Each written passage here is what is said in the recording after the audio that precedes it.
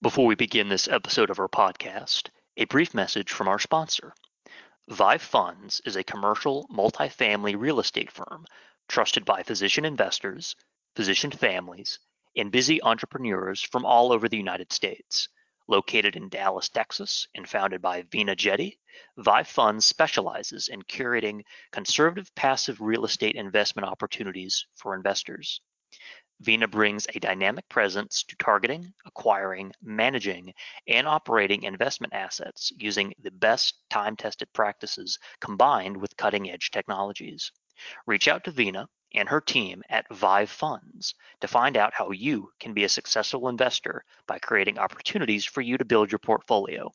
You can find them at drpodcastnetwork.com/Vive Funds. Again, that's drpodcastnetwork.com/VIVE funds.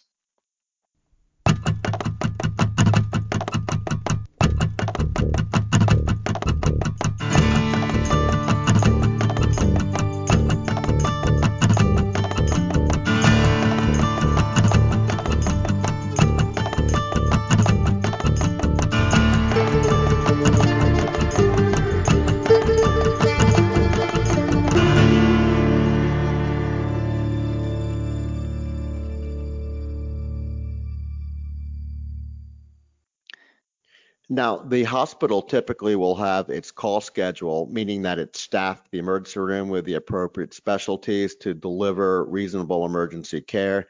And as a condition of staff privileges, the hospital will frequently mandate that each individual specialty participate. And some of the hospitals will pay a per diem, and the per diem can be quite lucrative to many of the practitioners there. So what used to be a complete and total burden in some venues have become a cash cow for doctors, a highly sought after perk, providing ER coverage, getting paid, just to provide this call coverage. So the world has changed significantly. But I do, as a condition of staff privileges, if you don't show up and you're on the call schedule, or you just say, hey, look, this patient can be transferred or can see me in the office, if something happens to that patient, you can and will burn. I mean, you have a contractual, even though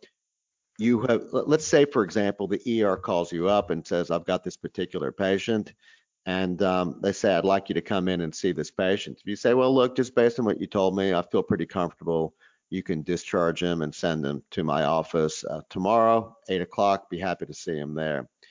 If, for example, the patient develops a bad outcome, meaning the ER doctor acted on your advice and discharged the patient, and it turned out the patient was not stable and should have been evaluated, you can and will burn. Now, interestingly enough, you have not formally initiated a doctor-patient relationship with this individual, meaning that you're on the call schedule, you've not seen this patient. At best, the ER doctor has seen the patient and reasonably relied upon your opinion to come up with a conclusion this patient can leave. But even without a doctor-patient relationship, I think the fact that you have a contractual obligation to be on the call, meaning that you're on the call schedule and you have an implied contract with the facility to provide these services, if you make a decision not to show up, it will still be determined, and please correct me if I'm wrong, it'll still be determined that there is a doctor-patient relationship. You chose not to see the patient, but ultimately this is your patient because the patient was to be seen by your particular specialty. You filled that slot on the call schedule. You chose not to come in, and the ER doctor acted on the phone call that you made. I think it would be difficult, if not impossible, to argue, hey, look, we never had a doctor-patient relationship because I never saw this patient. What do you think the outcome would be? And do you think it would even vary state by state? No, I think you're going to lose because in your scenario, you're still rendering a medical opinion based off of information. You don't have to physically see the patient if you're getting their medical information and giving an opinion based on it. you've signed on. It's your patient. And if you have the responsibility of being on call and doing that, and you don't show up, there's going to be liability there, or show up late. I've had those cases where someone is on call, and for whatever reason they get paged and they don't respond, and they get paged a second or a third time, and finally they get around to calling back, and then they go in, and it's now been X hours since they were originally called in, and the patient has deteriorated because they didn't have that necessary care that should have been provided. Are also on the hook for that as well. So in terms of who's responsible for what, if the ER doctor reasonably relies upon the specialist opinion on the telephone to discharge the patient, I would argue the ER doctor should document that he had a phone conversation with a doctor on call, and that ultimately this is the person who has the background, training, and experience to make this determination. Because I think if the ER doctor just has this informal conversation, never documents it, and the patient has a problem, it may be challenging for that ER doctor to save himself or herself. Conversely, I think if the doctor, the specialist doctor who's on call, makes a determination not to come in, they probably should also document their rationale. What were the facts as they were presented to them from the ER doctor at the time, so that they made a reasonable decision to believe the patient was safe to go home and come back and be seen a few hours later. I mean, I hate to say document, but everybody knows in the medical legal world, if it wasn't documented, it didn't happen. And memories fade. And when they fade, it becomes a formula for a circular firing squad. Ultimately, the only entity that will win will be the plaintiff in that particular situation. So, absolutely. Let's talk a little bit about this patient, or any patient that says, "Thanks for the advice, but I'm not following it." He was advised to have surgery at the original facility, and the patient, for whatever reason, says, "No, I want to go someplace else." How do you advise people to handle a patient who has gone against medical advice? I think there's a very formal process for managing against medical advice. So look, the truth is that if a patient is competent, so the first step is trying to identify, is this patient competent? But let's assume they are competent. You actually cannot treat a patient against their will if they're competent. You cannot treat it. Now, there are exceptions. We won't go into those exceptions, but for the most part, if a patient is competent, understands the risk, benefits, and options of ignoring medical care, you cannot touch them. If you touch them after they told you, I know exactly what I'm getting into, I know I could die, I'm going to leave this facility, and you force them to receive unwanted care, they can and will successfully sue you for battery. Battery is what's called an intentional tort. Often it's not covered by your professional liability policy. So let me give a prototypical example: Jehovah's Witness and blood transfusion. So it's not so much against medical advice, but the principle still holds. Here, the patient has come to see typically a surgeon, said, I need surgery, but here are the rules. Do not give me any blood transfusion. It goes against my religious beliefs. I hope you will, in fact, I trust you will honor that request. I'm giving you permission to do this aortic resection or aortic replacement procedure. You cannot give me any blood transfusion products, and we can define exactly what I mean by blood transfusion, but I'm holding you to your word. Now, the surgeon can come back and say, I don't feel comfortable or confident to manage your expectations here, because you could die. But there certainly are surgeons in the country who are comfortable dealing with high-risk operations on Jehovah's Witnesses, and they will not give blood products. And the patient will sign a document saying, I recognize that without a blood transfusion, it is possible I will die, and that is my choice. So in that particular situation, if you take the job, if you decide you're going to operate on that particular patient, you got to honor your word, meaning that don't give blood transfusions, even if that patient ultimately dies. That is the understanding a competent person will expect. So the first analysis is the patient competent? Do they understand the import of refusing care? And all sorts of things enter into that equation. Does the patient have a psychiatric history? Is the patient high on drugs or drunk? Or is the patient so sick that they don't have the cognitive ability to understand what informed refusal means?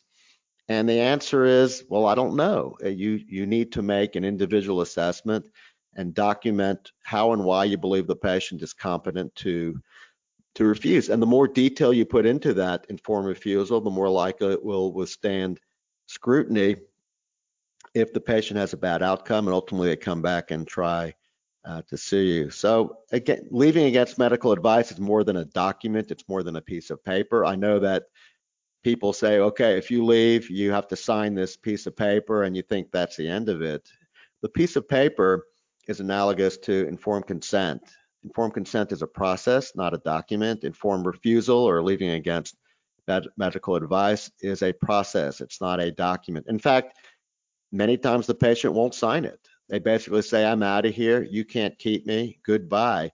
And you say, hey, sign this paper, and they say, I'm not going to sign anything. Well, that's okay. Just document that the patient refused to sign the particular document. But the key metric in terms of leaving against medical advice is the patient competent to make the decision? Do they understand the risk of avoiding medical treatment and what the challenges are?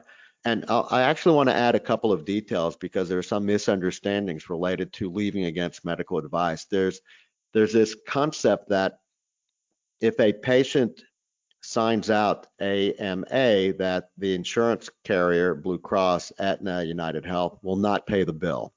And so I know that some facilities tell the patient, hey, if you sign out against AMA, you're going to be responsible personally for this giant bill that you know you can't afford.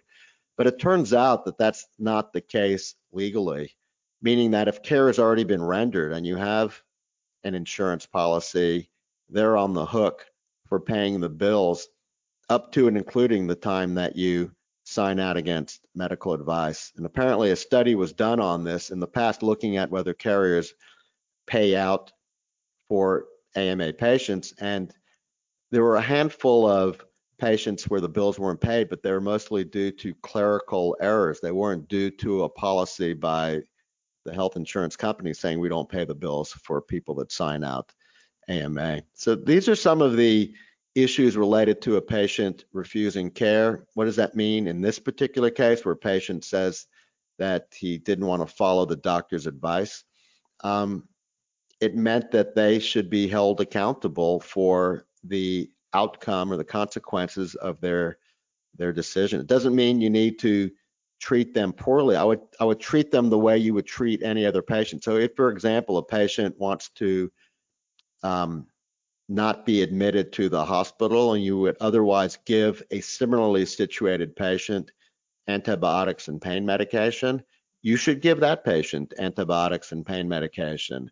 But I wouldn't cut corners. I wouldn't do a half-assed job in terms of treatment.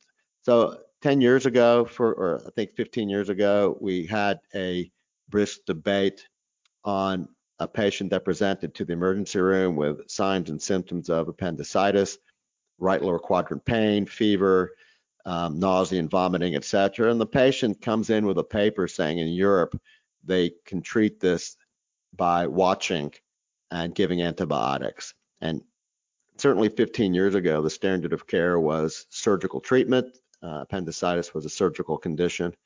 And even today, it's frequently treated as a surgical condition, but I think the needle has moved. And certainly for early appendicitis, it's not a crazy idea to treat the patient with antibiotics. But in this particular vignette, the question was, patient shows up with a paper, says they don't have the money to to reimburse the facility for the procedure. They don't have health insurance. So what do you do? And the question was, do you give this patient antibiotics if it's not the standard of care, as a half-assed measure to tide the patient over? Or do you refuse to, provide anything to the patient? Or do you give the patient reassurance that you'll figure out a way to take care of them? These are very difficult questions. These are not simple questions, and you will see patients who want to leave temporarily for all types of reasons. They may be taking care of a child at home. They may be taking care of an elderly parent. They may have a dog at home that needs to be fed. So, you don't have to become a social worker, but you can certainly see how complicated this can become. I think that it is dangerous to try to use financial arguments to coerce a patient into receiving care, which is what I was hearing when you were talking about, well, if you leave against medical advice, then you may have to pay for all this, but if you consent, then your insurance carrier is going to pick up all of this, right? One, it seems to me that we've crossed the line from practicing medicine to practicing law, because now we seem to be advising on legal issues and financial responsibility issues. In two, I think that there's very much an issue about, is it appropriate to push your agenda onto the patient? If you've determined that the patient is competent, that he or she can make their own decisions, then you present the facts and they make their decision. And you shouldn't try to coerce, I don't believe.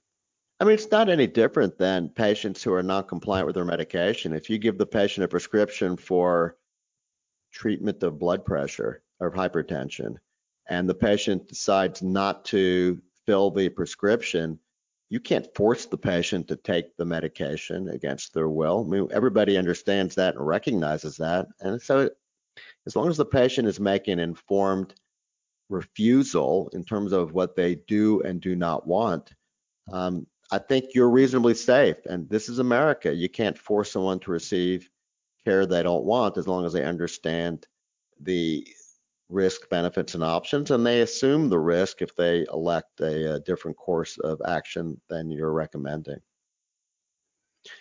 All right, I think we're out of time today.